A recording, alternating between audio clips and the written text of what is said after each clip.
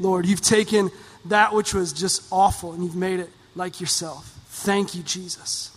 And I know that you've done that in Rod, and I just pray right now for Rod, Lord, that as he opens your word, God, that there would be power there. Not in this man, but Lord, in you, the man, Jesus Christ, and your Holy Spirit speaking through Rod. We pray this in your name, Jesus. Amen. Amen. All right, here's what I want to do this morning. I want to talk about what I think is the most important thing for me, for you, for our families, for this church in 2012. And I know some of you are like, well, that's a little overly dramatic. Well, I think what we're going to talk about this morning is easily the most important thing for all of us. And I told these guys I'd only be up here for 30 minutes, and I got a big idea that needs to come out in this little bit of time. But let's turn to Exodus 40. Right now, how many of you know what's in Exodus 40? You don't have to tell me, but good. Let's go there.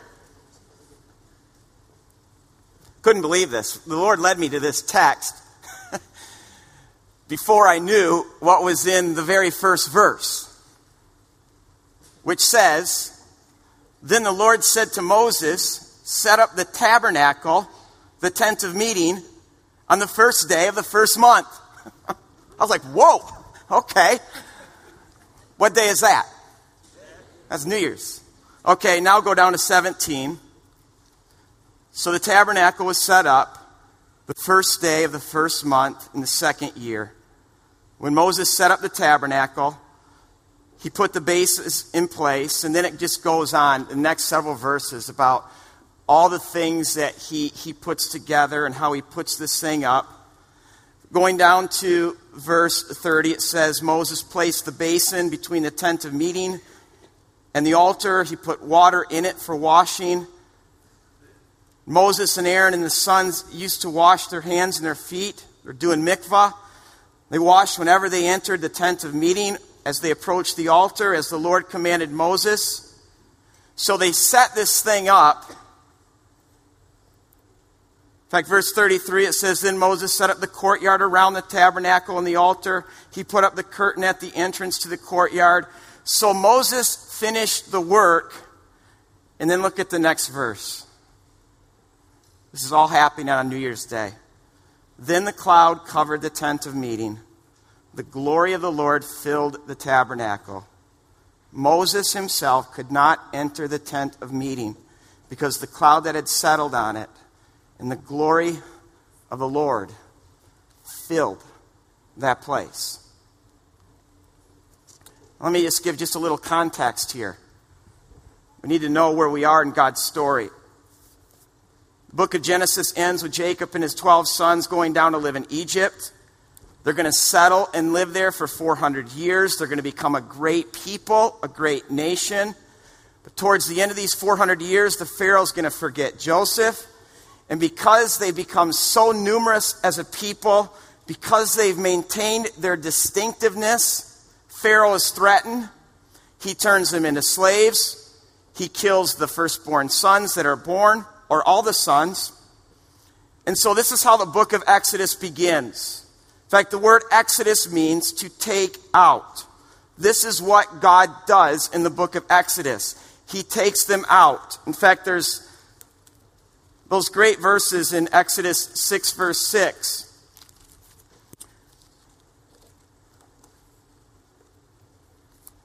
Where God says, Therefore say to the Israelites, I am the Lord. I will take you out from under the yoke of the Egyptians. I will set you free from being slaves to them. I will redeem you with an outstretched arm and with mighty acts of judgment. That's what God does. He takes them out. But this taking out doesn't stop there. Because the next verse, it says, I will take you as my own, as my people. In fact, that word for take there is the very word for what a husband does when he takes for himself a wife. God doesn't just take us out, he takes us in to himself. That's why following this dramatic taking out, God puts on this grand wedding ceremony in the desert. He takes Israel, his people, to be his bride. Then, the next 13 chapters to finish off Exodus are what? Well, I'll just be honest. I've always thought these chapters are some of the most boring chapters in the Bible. Because for 13 chapters, God lays out these instructions in such detail to build this tent, this tabernacle. Now, I want you to think about this for a minute. That's the equivalent of Galatians, Ephesians, Philippians. 13 to 16 chapters of precious space in God's Word are devoted to this. In fact, God only devotes 2 chapters to the creation of the world, yet he devotes almost 16 chapters to the creation of the tabernacle. Why? Well, this goes back to 7 times God says to Pharaoh, when he's taking his people out, he says, Pharaoh, let my people go. Why? So they can worship me. God never just takes us out of an addiction. He never just sets us free from ourselves. He never just heals us from our pride. He never just lifts us up out of the pit as an end to itself. He always takes us out so he can take us in to himself, so we can worship him, so that we can know him. I mean, this is the reason we're here, isn't it? Do you know today why you're here? Not in this gym. Do you know why you exist? Do you know right now why God made you? Can you answer that question?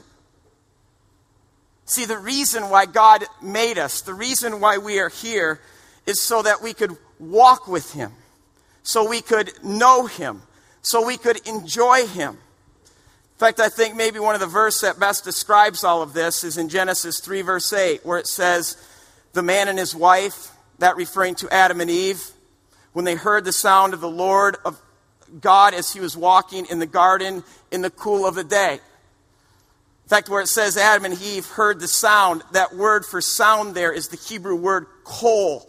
Kol is the word for voice. They didn't just hear the sound, they heard the voice. They heard God's voice. As God walked with them, he spoke to them. They heard him. They heard his voice. And then it says that they did this in the cool of the day. The word for cool in Hebrew is the word ruach, which is the word for wind, spirit. Do you understand this is why you were made? To know him, to walk with him, to enjoy him, to have his spirit blowing on you, breathing it, life.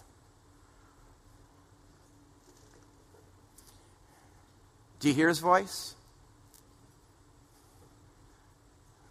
Do you know his face? Do you walk with him?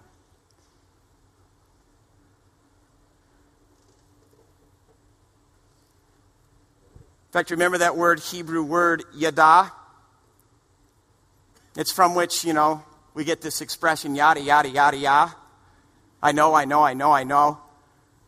But yada, of course, is that special kind of knowledge. It comes from the word yad, which means hand. It's how I know things through my hands, through my touch, through my own personal experience of that thing. We've been made to know him. Yada him.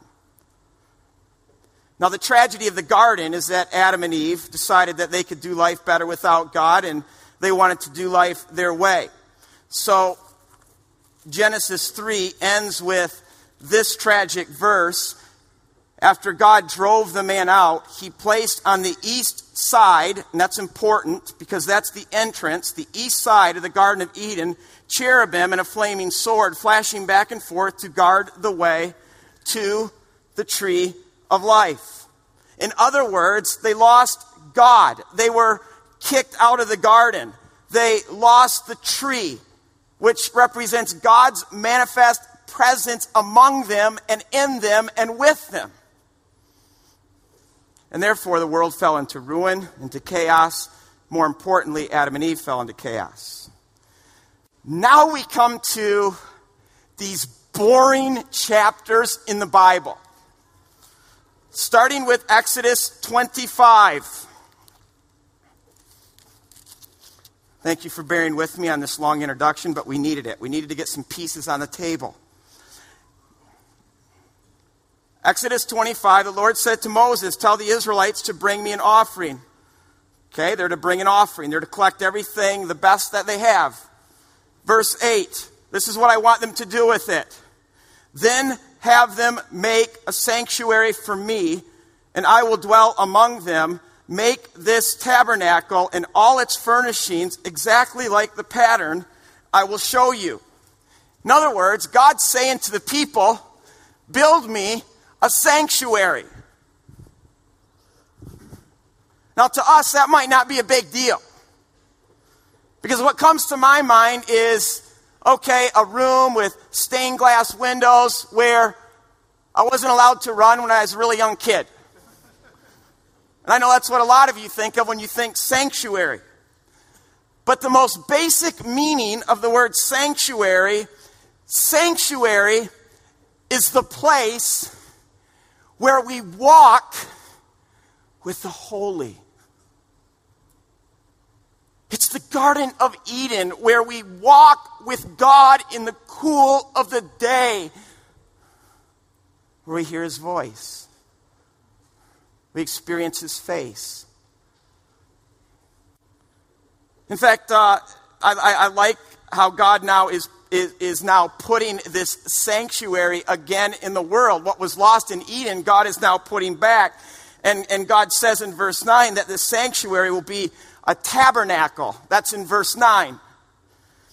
The word for tabernacle in Hebrew is the Hebrew word mishkan. In fact, 60 times mishkan is going to be used in these chapters. It comes from the root word shekan, which is right there in verse 8. It means to dwell. It's also the word from which we get the word Shekinah. The Shekinah glory of God. It's something that we often talk about. The Shekinah glory of God, listen, is more than just the presence of God, but the Shekinah is the manifest presence of God, where we can sense him, where we can see him, where we can behold him and hear his voice and experience the wind blowing on us. That's why I love when you skip over a few more chapters to Exodus 29. God says, then I will dwell, I will shekan among the Israelites. I will be their God, and they will know me. Yada.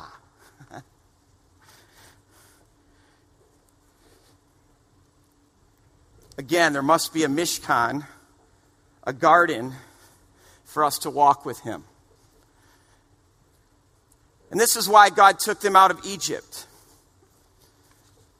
It's not just so they could be taken out, but so that they could be taken into God, so that God would dwell with them, so that they could know him, they could walk with him. And so these 15 chapters in Exodus are a very big deal.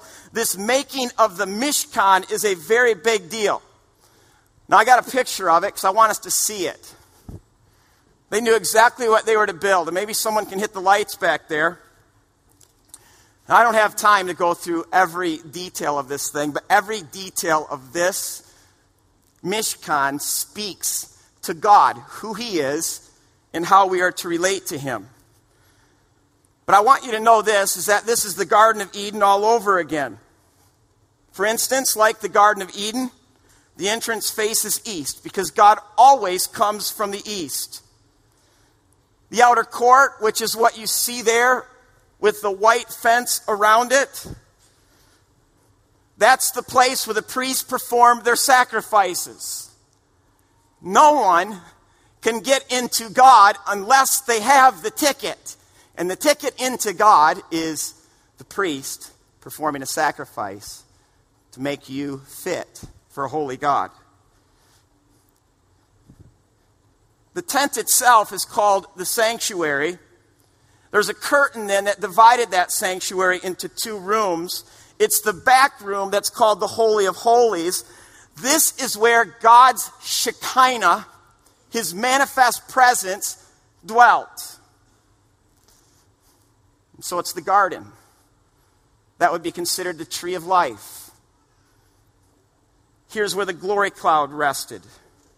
And I love what Leviticus 26 says. It says, I will put my dwelling place, my Mishkan among you, and I will not abhor you. I will walk among you, and I will be your God, and you will be my people. Now, if you listen closely there, what we expect that verse to say is this. Build me a Mishkan, and I will live in that tent. But instead it says, you build me the Mishkan, and I'll be among you. I'll walk among you.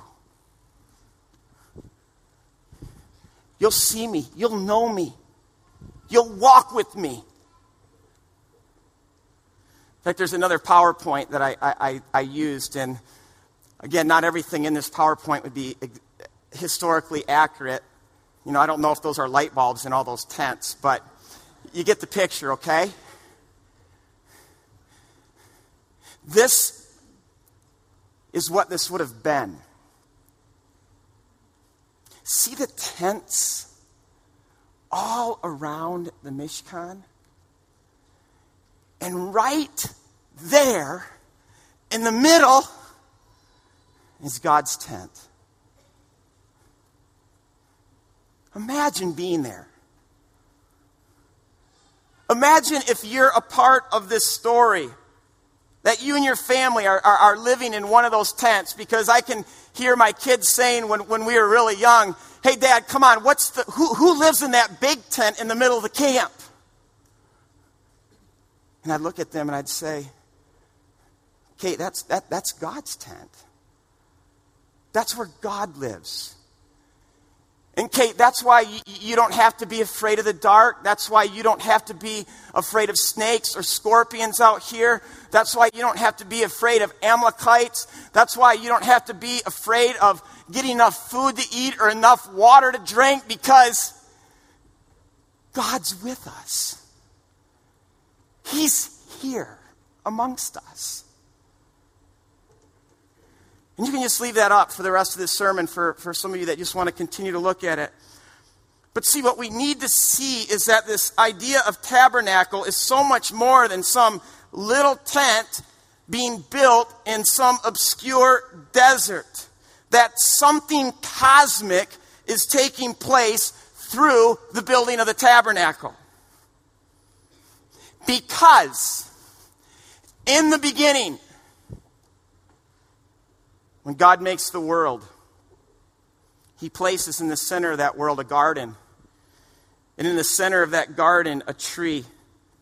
Because this is how God will bring shalom to chaos. The tree of life, of course, represents God's presence. It's the power source. It's the life source. The garden is God's people. in God's place, connected to that tree, bringing God's rule, bringing God's shalom to chaos. And now God is doing that once again through tabernacle. And see, this is why the tabernacle not only mirrors Eden, but the creation of the tabernacle also mirrors the creation of the world. And I wish I had more time to show you all of this, but I'll tell you this right now. When God created the universe, it took him 6 days. And with each day, he begins with what words? And God said.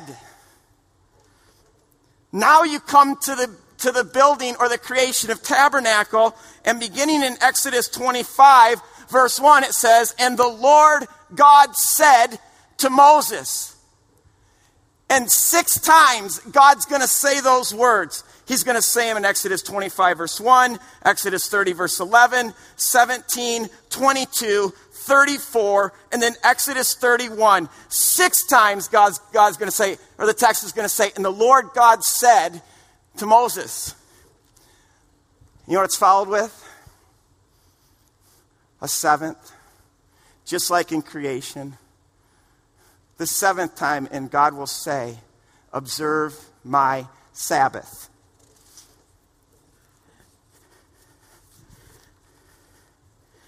Okay, so now we come to our text. We got to get there. Exodus 40.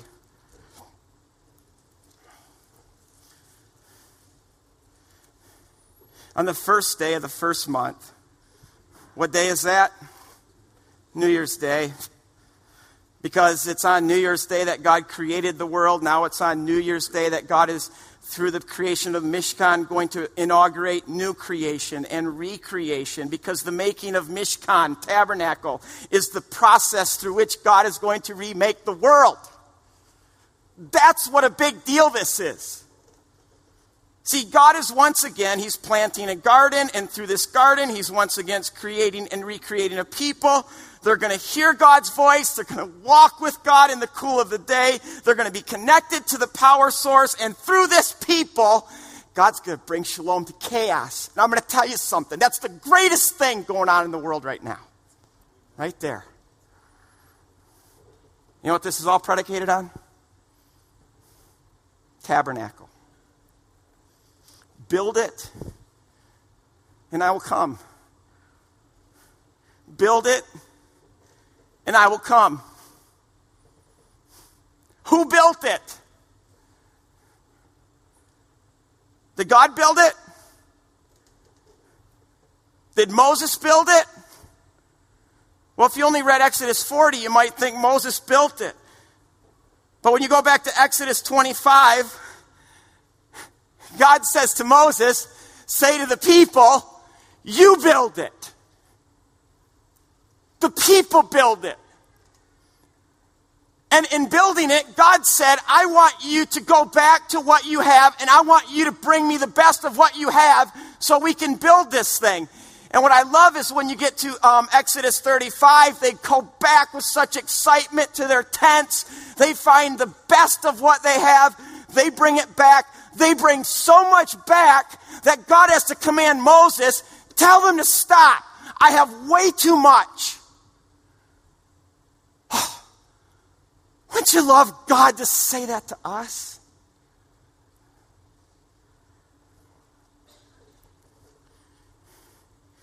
And I'll tell you why they did all this is because they know if we build this, God will come. If we make space for God, God will fill it. In fact, here's one of the twists on the creation of the tabernacle. At the creation of the world, God says, I will make the space and you fill it. But now God is saying, you make the space and I'll fill it.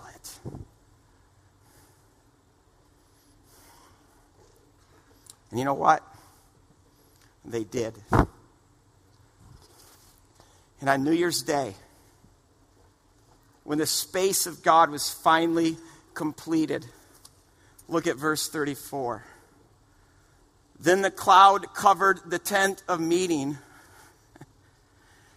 And the Shekinah, the glory of the Lord, filled the tabernacle. Moses could not even enter the tent of meeting because the cloud had settled on it, and the glory of the Lord filled the tabernacle. In fact, Leviticus 9 describes this in even more detail. It says, the glory of the Lord appeared to all the people. Fire came down from God's presence in the tent. Imagine that. Fire just coming down from his presence in the tent. Then it said it came out of the tent and consumed the altar there in the courtyard. And God's people saw it. And it says, and they shouted for joy. Yes! And then they fell on their faces.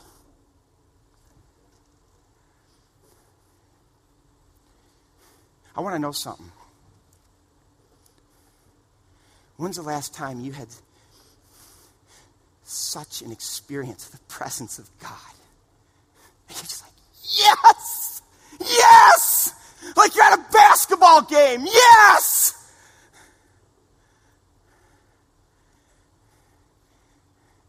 And when's the last time the manifest presence of God was just so powerful and real that all you could do is just fall face down?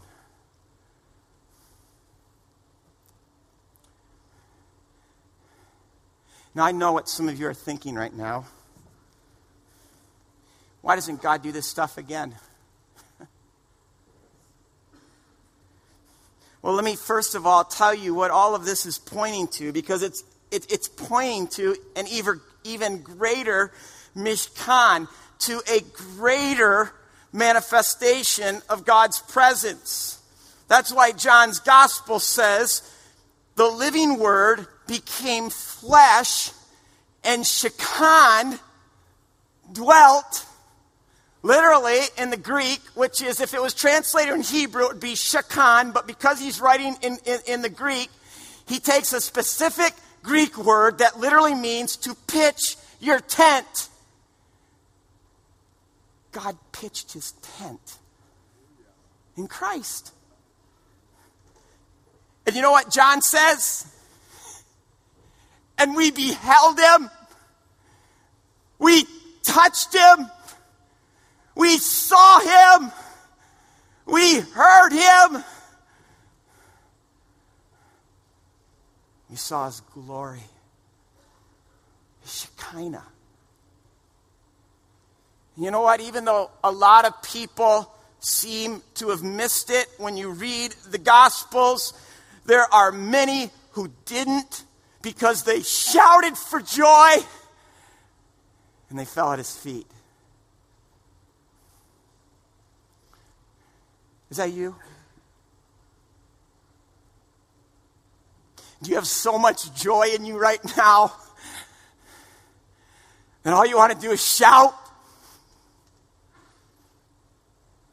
Are you at his feet? See, here's the question for us on New Year's Day. Will we build him a mishkan? Will we make space for God? Because we make space for a lot of things. We make space for ourselves. We make space for our hobbies. We make space for our families. We even make space for our pets. We make space for our sports. We make space for our school, our friends, our retirement, our vacations, our leisure, our pleasure. Will we, in 2012, make space for God? Because to me, that's the question. And will we bring him our best? Our best gold, our best silver, our best in terms of our time, our best in terms of our talent, our best of whatever we are or whoever we are. Will we bring him our best? I'll tell you what's at stake here. Eden is at stake. Eden. You want to experience Eden right now in your life and in your heart? I don't care how chaotic it is in your world right now. You can have Eden now. And not only is Eden at stake, where you can walk with God and know His voice and see His face, but Eden is at stake for our world. Will we bring Eden to our world? See, because the New Testament pushes this idea of Mishkan even further, because when Jesus left the world as the Mishkan, as the temple, the tabernacle, the temple, the dwelling of God, when He left, He said, all right, now you're the Mishkan. You, followers of Jesus, are to be the space where the glory of God manifests itself. That's why 1 Corinthians, Paul says, what agreement is there between the temple of God and idols? For we are the temple of the living God. As God has said, I will live with them, and I will walk among them, and I will be their God, and they will be my people. And what amazes me about all of this is, irrespective of whether you and I have passion right now to make space for God, God has intense passion to be in our space. Oh, He wants us.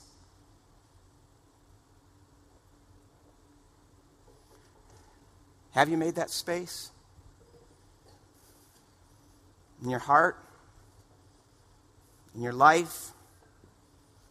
In your marriage? In your family? Have we made space for God here? I think one of the most depressing texts in the whole Bible is in Revelation 3, where Jesus writes this letter to the church of Laodicea.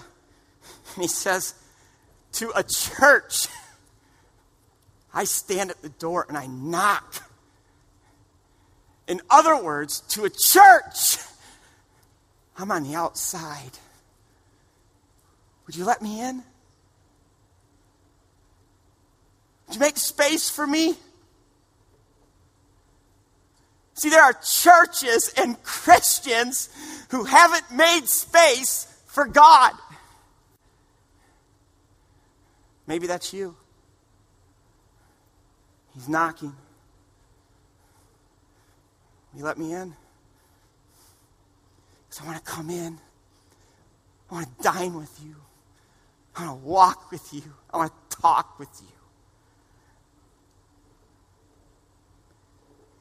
Maybe this morning, that's what you do. Maybe that's what we commit ourselves to this morning as a church.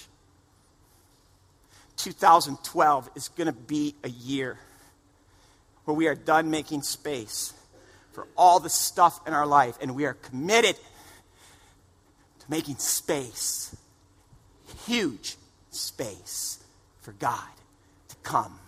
If you build it, I'll come. And maybe today you want to get baptized as a way to say, God, you're right. That Revelation 3 texts me. My whole life I have had you on the outside. And today I'm inviting you in. And I want to do that by putting a stake in the ground and being baptized. Let's pray.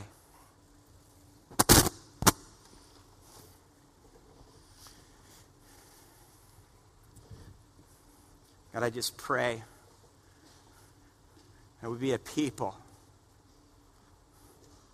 who would build Mishkan, a people who would make space, all kinds of space,